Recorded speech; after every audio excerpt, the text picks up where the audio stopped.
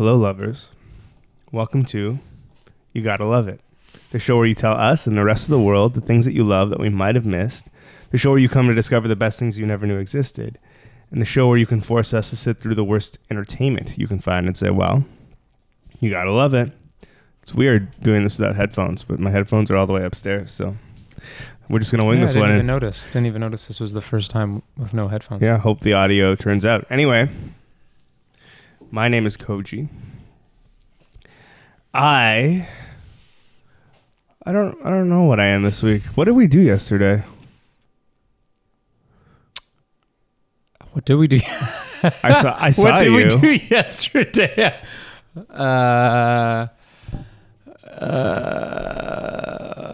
We went and saw Japandroids. Oh yeah, that's right. Right. Okay, I guess I'm a part-time moviegoer and full-time concert goer. And with me, as always, is my good friend and illegal parker, Andrew Patterson. Hello. How's it going, man? Yeah, it's going all right. That whole, it was a rough week. Yeah. It was a rough week.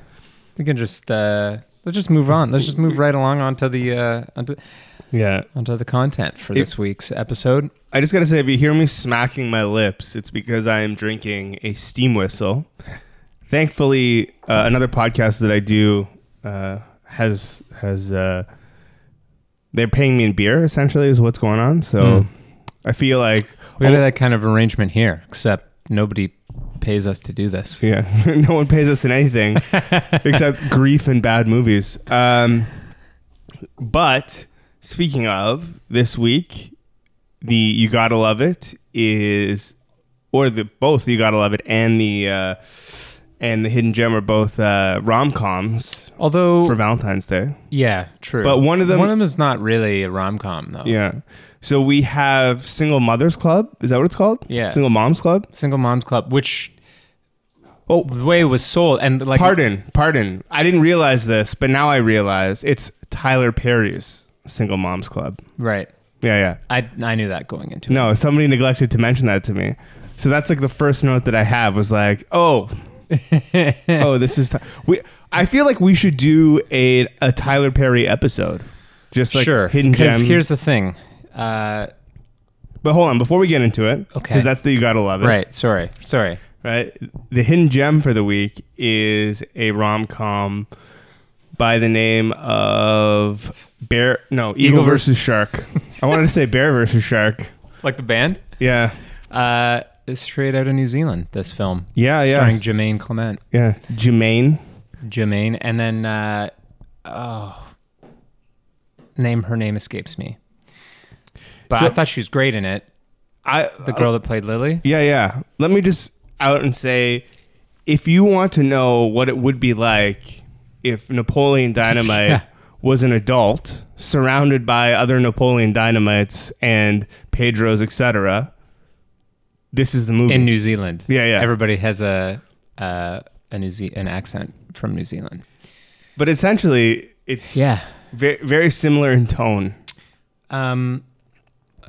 I only took two notes. The first was, well, this is adorable. And the second was, I couldn't stop laughing when that person tripped running into the movie theater. The dinosaur teeth? The dinosaur teeth in the movie. Yeah. Just because, like, it was kind of like the punching. Yeah, well, not even like the punching in Paul Blart. It was just like the movie had a specific sense of humor or a specific style. Yeah. But like that was the only time that something like that happened. It seemed, somewhat organic. Like they were just like, oh, you know what might be funny if we did this? And then, okay, let's keep it in. And like how Lily doesn't react at all. Essentially, one of the characters is just standing outside of this movie theater called Sinosaurus Rex. And the entrance to the movie theater is like a T-Rex's mouth that you go through, but for this ill-advised design feature on the sidewalk, like on the bottom of its mouth, there are just these like cones, pylon-sized cone teeth sticking out of the ground and attached to the ground. And the protagonist is just waiting with this like gift for a date. and she's waiting and the person never shows up. But like, it's just kind of to show the passage of time, just these like, right. cross fades to like her just kind of waiting out front. And then the last one, you just hear kind of like from off screen, this like footsteps of running, and this like woman, this girl just comes like running in as if she's like late for a movie and just trips and just eats it. One of these pylons. And there's like no dialogue, nothing. The main character just kind of watches it happen. And then the person just kind of like lies on the ground for a second and then like gathers up their bag and then just like carries on as if nothing happened. But man, I laughed hard. Yeah. Yeah. But it was good. I mean, it's interesting because it started off unlike the way a rom-com would start off, in that like, well, okay, so initially, like very off the top, it starts off she's pining for this guy, and you think, oh, okay, the movie's going to be her trying to get this guy or whatever, right? But she then immediately goes to a party that he's hosting with his roommate, kind of uninvited, and they get together immediately. So I was like, oh, okay, what is this movie going to be about then?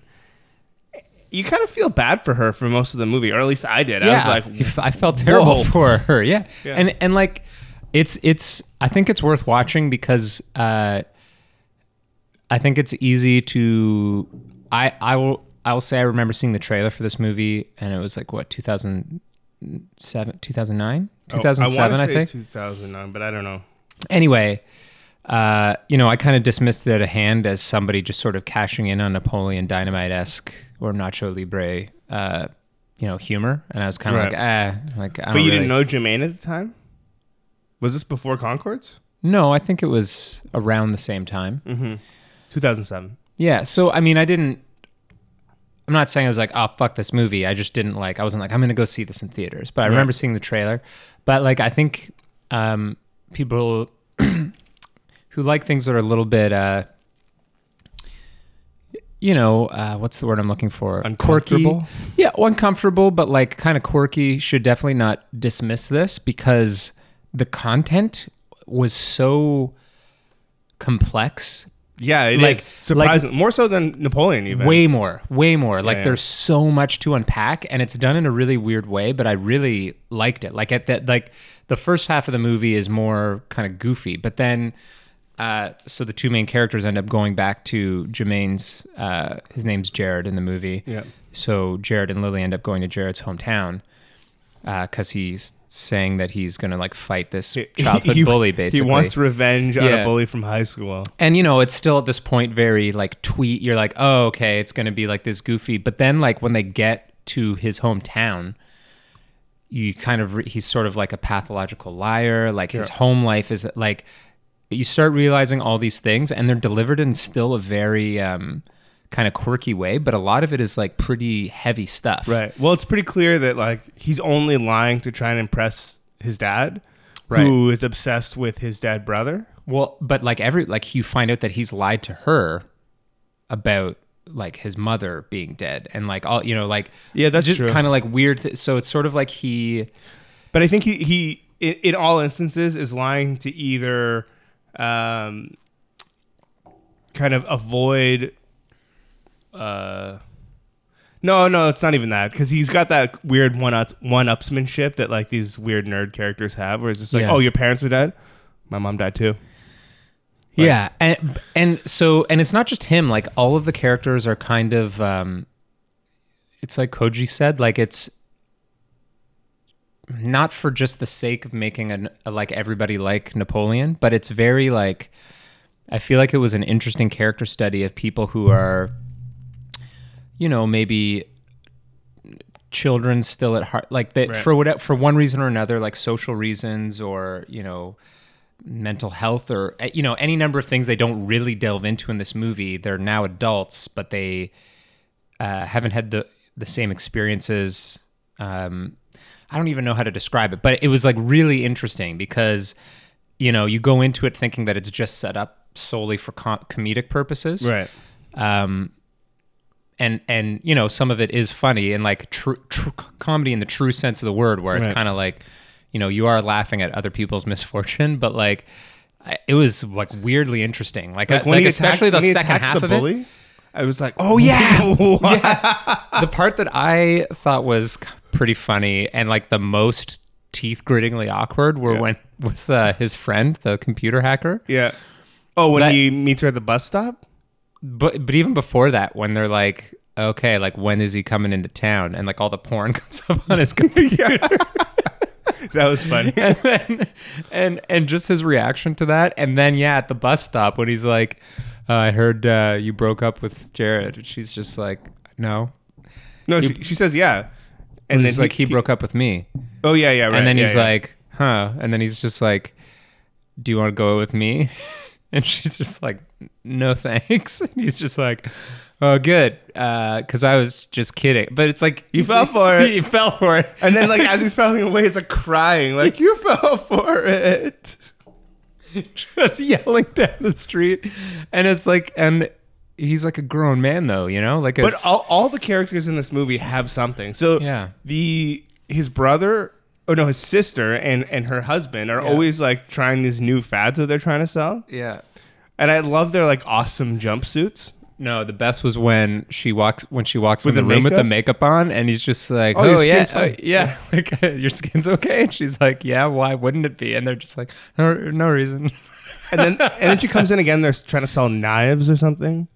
They have a bunch of knives. And anyway, a lot of good characters in this movie. I like the music. Cool little stop motion bits. I don't know if they're like super necessary, but you know, they certainly didn't take anything away. Yeah, I guess it. Well, so I understand the Apple bit, that stop motion bit, but the stop motion bit with the sleeping bags, I thought was like. It's like some real Norm McLaren National Film Board stuff. But I guess there's no other way for them to like kind of pull that scene off because, you know, really what they would have been doing is he would have been in a sleeping bag, got up and walked a few paces, and she would have got up and walked a few paces. But for like a whole day. Yeah. Anyway, really interesting movie. And it's one of those movies like it's silly and you can enjoy it for its silliness, but the more you think about it, almost the better it becomes, because there's that point where you think he's gonna, you know, forgive the bully and like, you know, all his family's there and he's thinking about them, and you think he's gonna have this big realization, and he just doesn't. Yeah. It was, and that I'm kind of a little bit. I looked her up on IMDb. I think her name's Lauren. I can't remember her last name. The actress that played Lily, but. I thought she did great, you know? Yeah. Like, I feel like it's hard to have an original kind of take on, like, that character, which I'd say in the last 2-3 decades, I know that seems like a lot of time, but in the scheme of movie history, has been, like, so overdone, you know? I thought she did a great job. And I was, like, really, like... It was basically her more than it was Jermaine that had me like plugged into the movie. I was like, oh, I want to see how she reacts to stuff because she's so like... She is the main character. Yeah. And I thought she was going to take more of a stand at the end. She kind of does, but like... Yeah. But I think that also kind of says something. And like her relationship with her brother was so like adorable. Like there was just so much stuff where I was just like, oh, I don't want anything bad to happen to these people. I wanted to mention the brother because I love how in the beginning she's just like, oh yeah, he does voices real good, right? And then throughout the movie he's doing these impressions, and like it's very clear who he's trying to do because the lines are pretty iconic, or not even that iconic, but like it's clear what he's doing. Yeah. But they're not the best. But the best part about it is they get worse and worse as time goes on to the point where it's just like, this is Michael Jackson. Right? When he answers the phone, she loves it, right? Anyway, it's it's worth seeing for sure. Yeah, it was good. I liked it. I think that's all there is to that. Do you want to well, okay. Or wait, do you have a question though? Is that where your eyes kind of lit up there for a second? Yeah, I do have a question. Is it about awkward movies? It kind of is. Other than Napoleon Dynamite in this movie, because I was like, I've seen this character before, but like, I couldn't really put my finger on who these, you know, like what other types of movies exist that are kind of like this. Do you have any sort of favorites? You know, like I kept thinking Dwight Schrute from The Office, but like, I don't know. That's a good question. Because like it is a character that's like pretty known, you know, or a character type, I should say, that's pretty known. It's kind of like one of these things where you're like, oh yeah, you know, the kind of like lovable, affable nerd who thinks that he's like outside of reality. I'm talking about Jermaine now, I guess, but like he's outside of reality and thinks he's way better at things than he is, right? Because that's really what it comes down to, like their hunting skills and their fighting skills. And it's not really the same thing. But the two movies that I kind of am thinking of, have you seen Hesher with Joseph Gordon-Levitt? A while ago. I need to rewatch that movie. Because that, and Natalie Portman, that movie was like, it's like a different kind of unique character, but it kind of has, like Natalie Portman's character is kind of the awkward, kind of like Lily, sort of, if I recall. Sure. But I just remember it being like, I went into it expecting something totally different, something about a kind of a social outsider, and like, you know, his weird relationship with these characters around him. Speaking of Dwight, isn't he in Hesher as that? He's the dad. Rainn Wilson? Yeah, he's the dad in that movie. I forgot about that. Also, have you seen Super? No, I still haven't seen Super. We should do it for the show. Okay. Because I just remember seeing the trailer and being like, ooh, this looks pretty messed up. Yeah, that's exactly it. I have it. I haven't seen it. I saw the trailer, but I feel like it's one of these kinds of movies as well. The other one I think that's maybe a bit closer to the mark is Wrist Cutters. Oh my God, this again! You won't shut up about it. How many times have I brought it up? Wrist Cutters? Yeah, like a lot, eh? A lot, because it's like one of your favorites, though. Yeah, I love it. That you got it like Blockbuster in the bargain bin. Yeah, I just got it like used. There was just like one copy. I was like, oh, this looks cool. But I don't know. It's hard to like, other than the Jared Hess movies, it's really hard to, like Nacho Libre, like just. My brain is like, wants to say Swiss Army Man, but that's a different kind of movie altogether. Paul Dano, though, kind of plays that role sometimes. But he doesn't think he's good at anything. True. Like he's not. Except for in some cases killing people. Did you ever see that Angelina Jolie? What was it? Don't say a word. Maybe that's what it was. Don't say a word. No. Where he would kill people and then kind of steal part of their identity. No, that sounds awesome though. Yeah. Anyway. I don't know. Kind of just like really shit the bed on that question. That's okay. I wasn't like. I feel like I should have had an answer. Well, it's just funny because we're both like, it's been done so many times. And then you're like, so what's your favorite example? And I was like, oh, shit, I don't know. I actually don't know. I can't think of an example. It clearly has been done a bunch, like Mystery Men, maybe. Wow, that's like old. Was that 1998 or something? I don't know, but I love that movie. Have you seen it, right? Ben Stiller? But like a long time ago. And Dana Carvey's in that movie as well. Anyway, that's a great movie. Like another one, MacGruber, kind of. I mean, that's a little bit more over the top because it's like they're a little bit bigger budget, I think. Right, but that's definitely one of these characters, like Will Forte. A lot of the SNL movies, I think, are like that, like Night at the Roxbury. Like they're all characters who aren't in touch with like the reality of their situations. Yeah, Will Forte is like perfect at playing those roles. Like, have you seen Last Man on Earth? Yeah. Pretty fucking good. Yeah. That character is like fucking spot on, these guys, kind of. Also compulsive liar. And of course, what we were talking about at the beginning, Flight of the Conchords, that show still, there's so many funny, like it's just so weird and awkward. Like every character in it is just so strange. Have you checked out Nirvana the Band, the show yet? Yeah, I watched the first 2 episodes. Do you like it? Yeah. Yeah. Toronto represent. You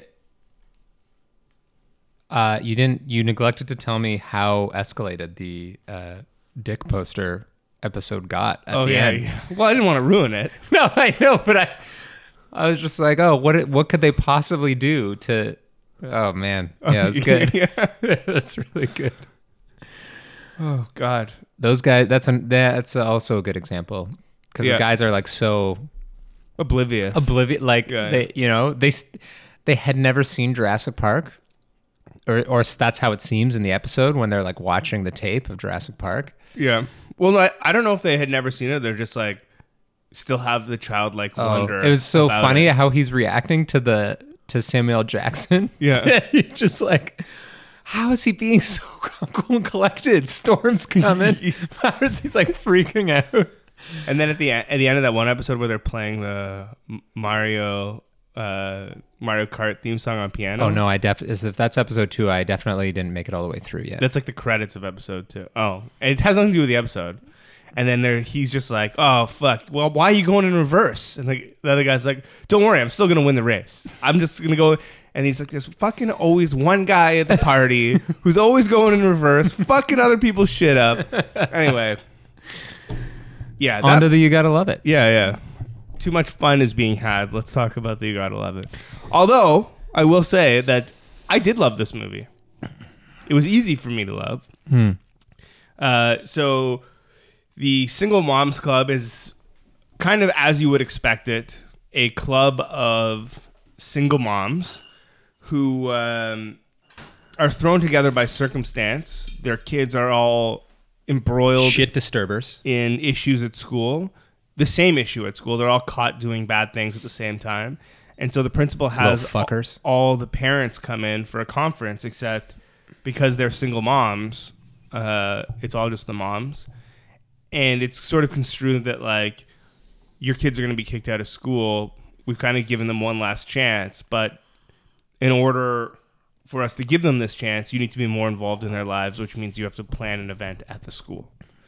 And so these moms from all walks of life, who two of them, so there's 4 of them in total, and there's pairs. So 2 of them were friendly with one another beforehand. There's like the sort of upper middle class white parents that are friends, and then there's the kind of like blue collar mother and I guess an upper middle class mother who's one's Latino, one's black, and they're friends.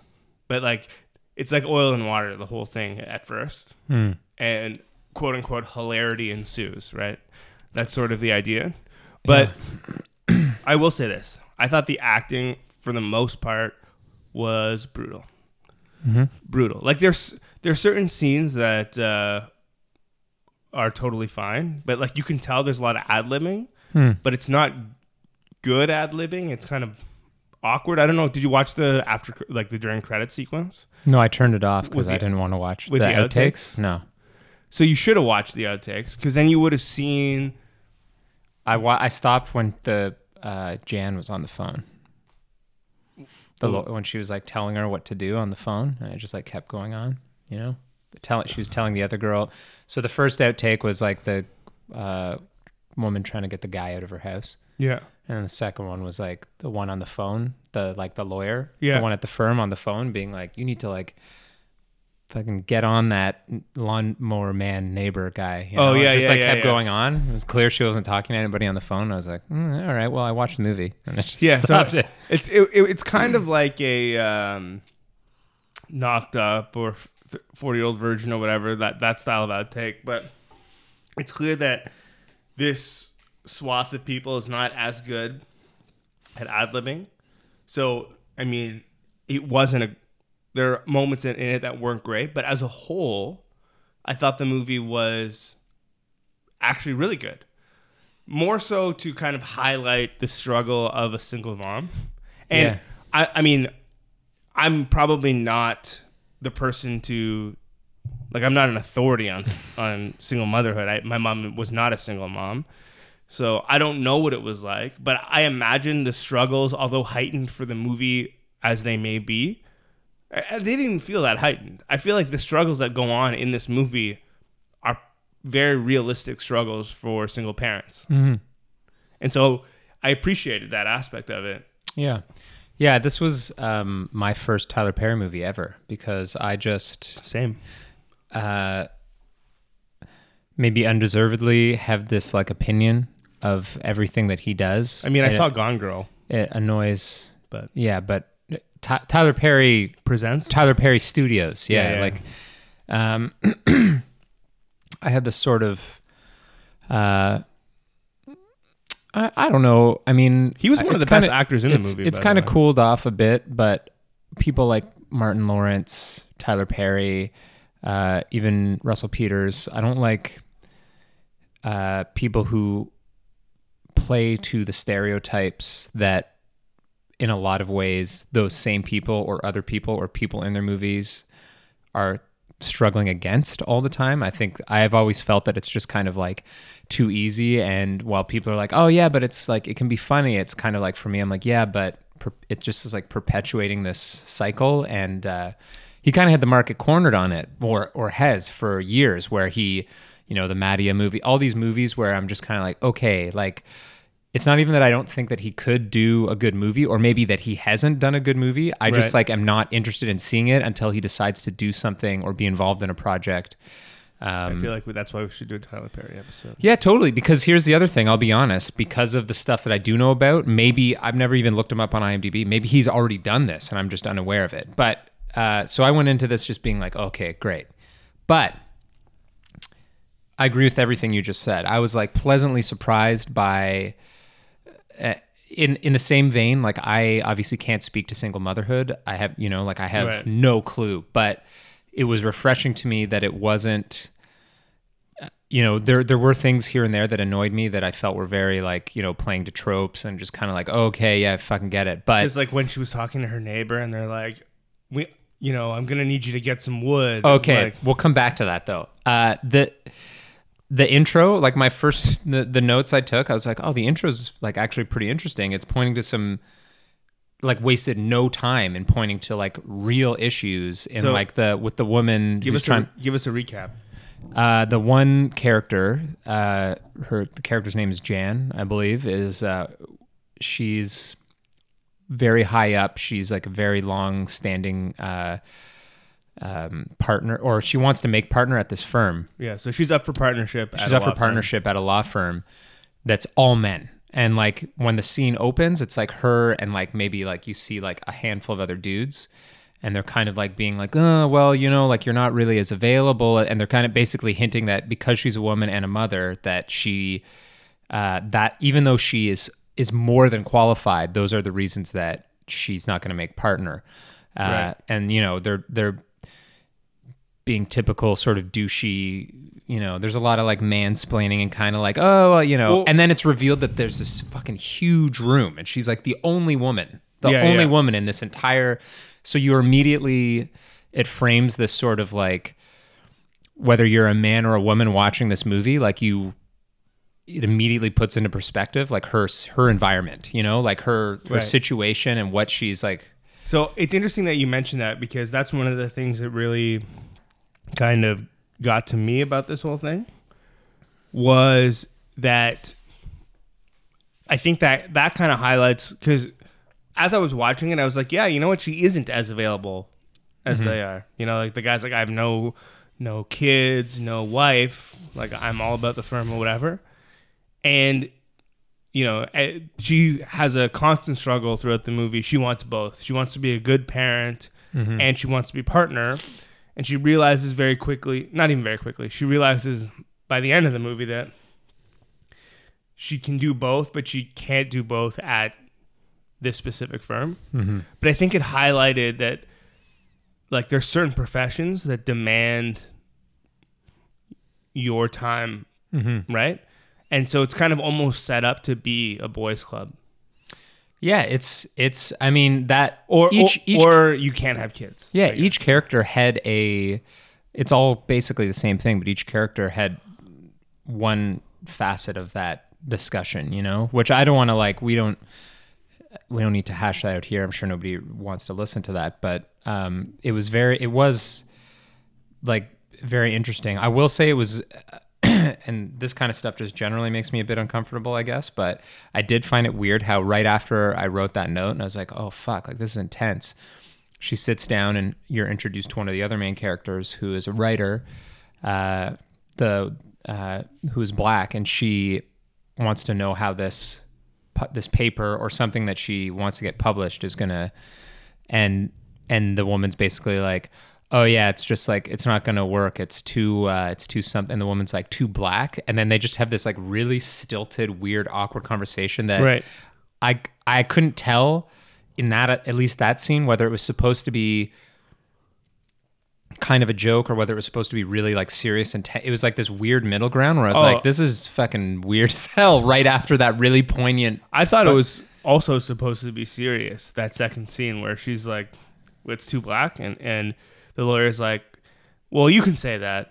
Yeah, that part though was weird. I can't say that. Well, I think legally she can't be like, yeah, this is too black. Yeah, but like all the eyebrow raising things she was like, she was making it seem almost comical. Like she was like, I don't care. But that goes back to what I was saying when we introduced this movie, that the acting is not good. The content is good. Sure. I think like there's a lot of conversations had in this movie that are conversations that should be had, but like, so what I'll say for this movie that I would kind of compare it to is in terms of the tone.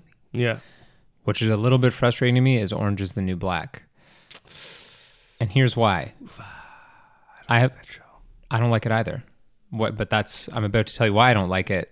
So I went into Orange is the New Black, like right when it came out, for whatever reason, expecting like a prison drama.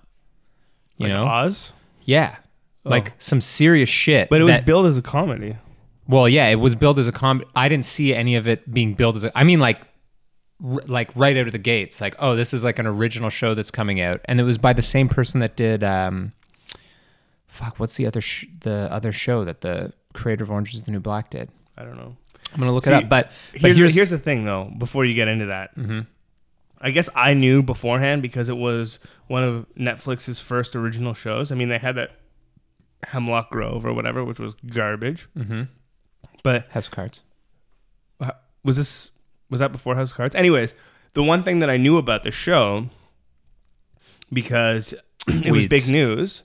Oh, was it Weeds? Mm-hmm. Okay, because it was big news that it had been picked up for a second and third season before the first episode came out, or before any of the episodes came out on Netflix. Mm-hmm.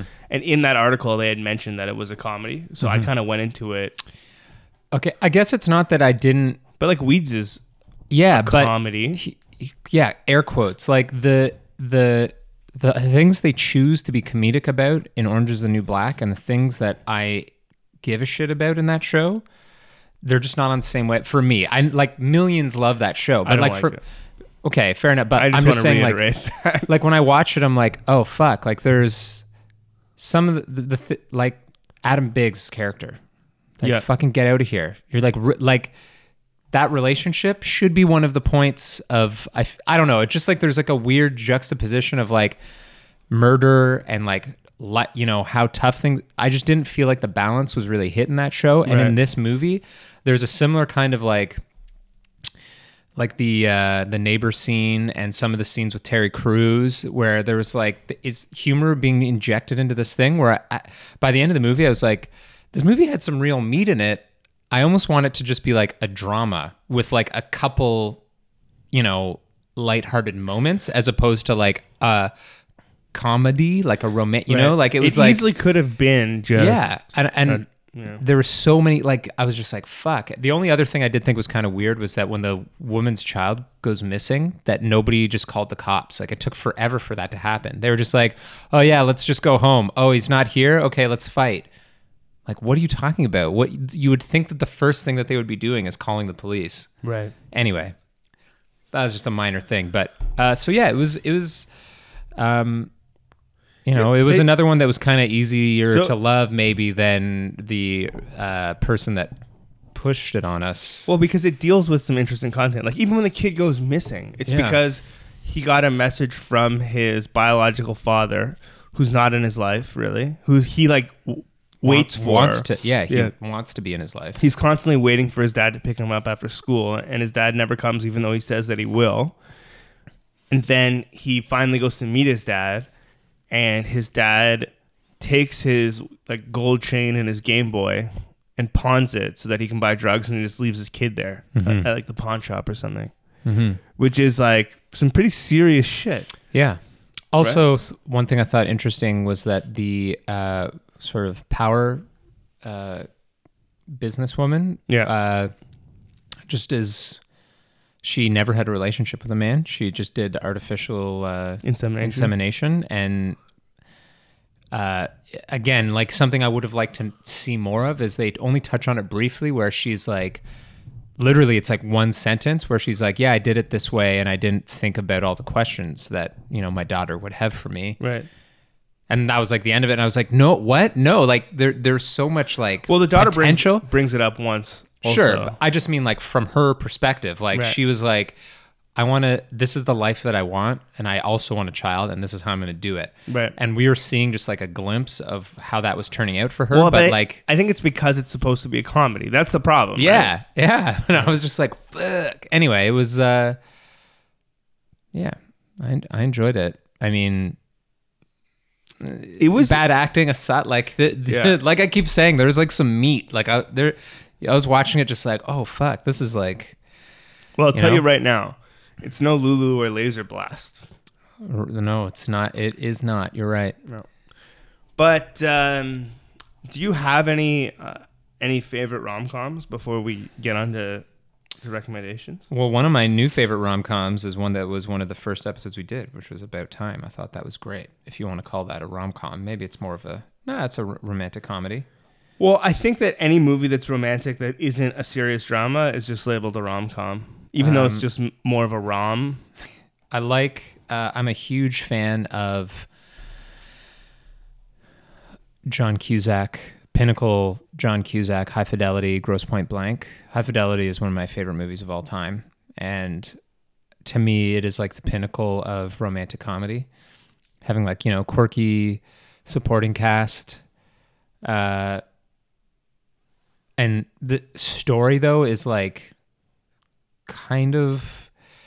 I think that a lot of romantic comedies kind of are so cliche that, but High Fidelity to me feels somehow still original. Like it's like it's the best. It's here's why it's original in my eyes, because it's like, so he breaks up with his girlfriend. It's like a reverse romantic comedy. Well, it's like not romantic. It's not romantic, but that's why it's original, right? So like he breaks up with his girlfriend and then realizes like she's actually the one for him and he loves her, right? But then proceeds to almost cheat on her. Oh, he just continuously fucks up and like thinks back to like. But after that whole thing comes about, her dad dies. Yeah. And he gets back into her life. He still like has this, not fling, but almost fling with this like the music journalist. Right. Yeah. But then he realizes that like the initial sort of shine that is on a new relationship is just that. It's just shine. Yeah. But like underneath it all, once you get past all the fun and all that, like is the person, real right? The is the real person shit that's left over somebody that you can live with, and not like be head over heels in love with or like infatuated with, but like actually live with, right? And I think that that's what most romantic movies kind of lack, is that it's like substance. It's like a dirty realism. It's not substance, because like About Time was, like you said, was good. But it's not. But it also had like fucking time travel and stuff in it. It also wasn't very typical. I just mean like I don't know. But have you seen Grosse Pointe Blank?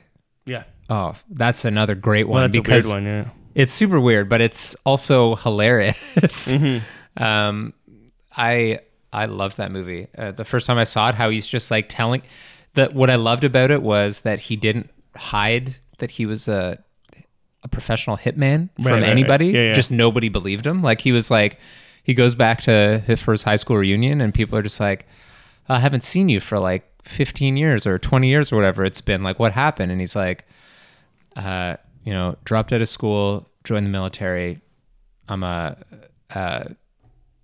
killer for hire. And they're just like, like whatever, man. But then as shit unravels in the movie, and he is forced to start murdering people, people are just like, oh shit, like, he's like, you can't be mad at me, like I told you to your face. And then the romantic element in it was also great because it has that sort of that detachment where these people are so connected that she can get over the fact that he kills people for money. Right. You know, like it's anyway. So probably, yeah, those are up there. So I put the question out there to some people on Facebook, and here's some highlights. So Kelly says, I'm mildly obsessed with one that is simultaneously the best and the worst, called The Decoy Bride. I've never even heard of that movie. Yeah.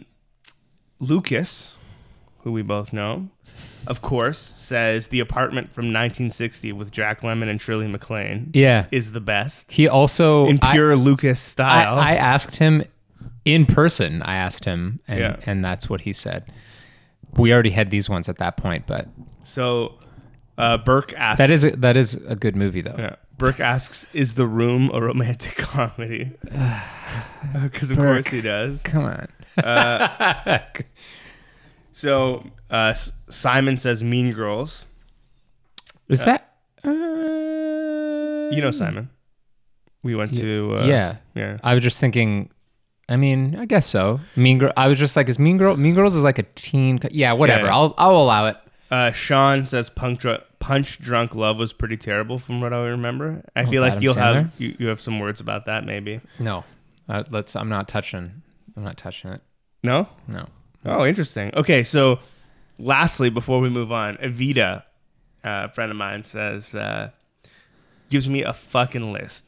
The good movies are Love Actually, How to Lose a Guy in 10 Days, Sweet Home Alabama, 13 Going on 30, About Time, Made in Manhattan, Wedding Planner, John Tucker Must Die, Go With It, 50 First Dates, I'm not done, Never Been Kissed, Raising Helen, Crazy Stupid Love, great movie actually. Crazy Stupid Love. Oh, I forgot that one. Crazy Stupid Love is definitely, it's like tied with High Fidelity. I love Forgetting Sarah Marshall. That's pretty good. That's a good list. The first one, I like Love Actually. The Holiday, My Best Friend's Wedding, Notting Hill, Pretty Woman, Bridget Jones' Diary. Interesting that they say Forgetting Sarah Marshall and not Knocked Up, because I thought Knocked Up was pretty fucking good too. And then bad ones What about This Is 40? I fucking love that movie. But that's not... Is that a rom-com or is it just a com? No, totally. What is interesting is we're talking about these non-typical ones. Yeah. It's like a rom-com about like much later in life in a relationship where shit is falling apart for these people and they're just like, they fucking want to kill each other. Yeah. Like that, you know what I mean? And it's just like, I mean, yeah, it's debatable whether but I definitely would say it is because the entire movie is them dealing strictly with each other. Like that's like and their relationship with their parent. Oh, it's fucking great. So the bad ones are Ghost of Girlfriends Past, Mother-in-Law, Monster-in-Law. Matthew McConaughey. Monster-in-Law, Just My Luck, The Perfect Man, Four Christmases, Love Happens, Just Like Heaven with and this one for some reason has parentheses. Mark Ruffalo falls in love with Reese Witherspoon, who's an annoying ghost. Wow. What's it called? Just Like Heaven. How did we not watch that one? That's incredible. No Strings Attached, 27 Dresses, Runaway Bride, Bridget Jones' Diary 2 and 3, and Confessions of a Shopaholic. And our friend Adela commented, I swear by this list. So, that was okay. Extensive. That when we put out a request for content, the gold medal right here, gold star. That's like taking either this person watches so many romantic comedies that this list is just, they can just recite it at the drop of a hat, or they were just like, that would take some time to write that list. I feel like she has the same sort of mindset that we do when it comes to film. So maybe about different genres, although she loves Star Wars, but I feel like she just has the movie recall to be able to pull that list out of thin air. Right on. I also have to give a shout out to Callie B, who is my host on the Buns, co-host on the Buns podcast, because she suggested, and we should have watched this, although it's not under the radar, La La Land. I have not seen it yet. I saw it. You motherfucker. Did you like it? Yeah, I loved it. My Best Friend's Wedding, Father of the Bride, The Notebook, Crazy Stupid Love, and Terrible as Just Friends, Shallow Hal, literally any rom-com from Netflix you've never heard of. Wait a minute. Just Friends? Yeah, terrible. I could do like an Are You Kidding Me about that probably. Is that the one with JT? No, it's the one with Ryan Reynolds and Amy Smart, where he's got like the fat suit in the beginning. Yeah. What's his name from Doesn't he like zip up his dick in his zipper in the beginning of that movie? No, that's a different one. That's a different movie. Maybe I'm thinking of this JT one again with it's Justin Timberlake and Mila Kunis. Yeah. No, that one is. Oh, what is that called? I don't know. Whatever. Friends with Benefits, I think is what that one's called. Yeah. I never saw it, but Just Friends is like I would admit, even a guilty pleasure. I don't know why. What? Sorry. John suggested that we watch, for best rom-coms, E-Cupid 2. WALL-E, which I thought is pretty good. Very clever, John. Yeah. Very clever. But he did put in worst E-Cupid. We already know that. Yeah, we've been there. Been there, done that. Yeah. Whatever. I'm not going to fucking waste your time talking about Just Friends. We'll save that for another day. Yeah. But we haven't done Callie, I agree with you mostly. What? We haven't done an Are You Kidding Me in a while. I know. Most of the things haven't been disagreeable. Yeah. Okay, so recommendations for the week. I'll go first. We already talked about it, but I'm just going to keep recommending it until everyone watches it. It is Nirvana the Band, the show. We're going to do some suggestions from the guys on Nirvana the Band, the show in a future episode because I got their suggestions. I actually sat down with them and talked to them on another podcast that I do, which I keep mentioning, the Buns Podcast. That episode probably won't be out for a bit because I've got a bit of a backlog. But if you are wondering if those characters on the show are anything like the actual guys, the answer is yes. I imagine that the characters on the show were the 15-year-old versions of the guys that I met because they're those guys. And we immediately bonded over Hackers references. I don't know if you remember, but in episode 2, he's just like, we got to hack the Rivoli. And the other guy's like, what do you hack the Rivoli? What are you talking about? And he's like, yeah, we need the Red Book. What would Matthew Lillard say? And I was just like, oh, these are my people. These are my people. And I got to I got to meet them. And I realized, yeah, these are the guys. So, and it's also Canadian. It's filmed in Toronto. I mean, we kind of talked about that, but I hate most Canadian television. Yeah. Movies, I'm hit or miss on. Television is pretty much all garbage. But I feel like this is a resurgence of Canadian TV. And what's interesting is when I interviewed them, and you might enjoy this, is they said that because of the Canadian content laws, right? Any network, Vice included, has to put on Canadian television, regardless. Mm-hmm. So, and the government's going to give Canadian content producers money to make their content. So essentially, there's no risk involved for the networks to put on whatever, and there's very little risk involved if you can get into the machine to create content, but let the content creators do what they want. Similar to what Netflix is doing, where it's just like, or Image, you know? Right. Let the guys who are making the thing make what they want to make, and don't worry about if it offends anyone or if it's too crazy or that you don't think enough people are going to watch it, because ultimately it doesn't matter. You're playing with somebody else's money. Mm-hmm. And I thought that was a fantastic point. And this is, like, to their credit, I think this show is a shining example of that sort of thing. I mean, I want to know how they lit a fucking giant banner on fire above Club Monaco on that Keels on Queen Street. I didn't even hear about it being filmed. So what's interesting, I don't know how they did that scene. They must have gotten some sort of permission, or maybe they didn't. But a lot of the stories they were telling me, I feel like I shouldn't say, it doesn't matter. A lot of the stories they were telling me off mic were just like, yeah, we just... Are you sure it doesn't matter? You could tell me off mic too if you want. They're just like, we just do these things. And I'm like, what?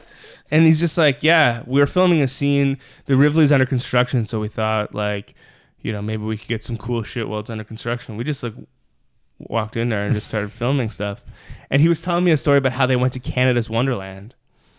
And they had a rotating crew of, like, because at any given time, they have 2 cameras filming the situation so they can cut back and forward. And they had a rotating crew of, like, 4 or 5 cameramen because, so, like, the cameraman, like, they'd be far enough away that security wouldn't realize who they were filming, but the cameraman would be filming. And they'd be like, no, you can't do that here. And they're like, oh, okay. right? And then like, put it away and then like start filming again and then get kicked out. And like they would leave, pass the camera off to somebody else. That guy would come in and then it'd be a different guy filming. And like they just go in a circle until they got the scenes they needed at Canada's Wonderland. And I was just like, oh. That's a lot of work. But like they literally just... They're making it happen. Like when they broke into in episode 2, when they broke into Now Magazine, they didn't get permission from Now Magazine. They just did it. Whoa. Yeah. Well, my recommendation is a book. It's a couple years old. I don't normally read biographies. But I have several right now for some reason. And the one that I'm reading right now and enjoying is Questlove's sort of biography called The Mo Meta Blues. Cool. It's really cool. I don't know. I won't go into too much details. It's not what you'd expect because it's not just him. It's like an autobiography. It's not him just being like, and then I was born, and then I did this, and then I was on, in the Roots, and then Jimmy Fallon. Right. My buddy Ted really liked the book. Yeah, he specifically starts the book by it's a conversation with him and like the manager, I think, for the Roots. Isn't most of the book the two of them going kind of back and forth? Sort of, but it's not like consistent. It's just like chapter to chapter, the format kind of changes, right. And. But I'm pretty into it. If you're into music at all, like not even like hip hop music, if you're just into music, definitely worth checking out. That guy has met enough people, has enough crazy stories, and even stories that aren't that crazy, but are just crazy in that they are a thing that happened. That it's pretty interesting. So, yeah. Amir Questlove Thompson. Awesome.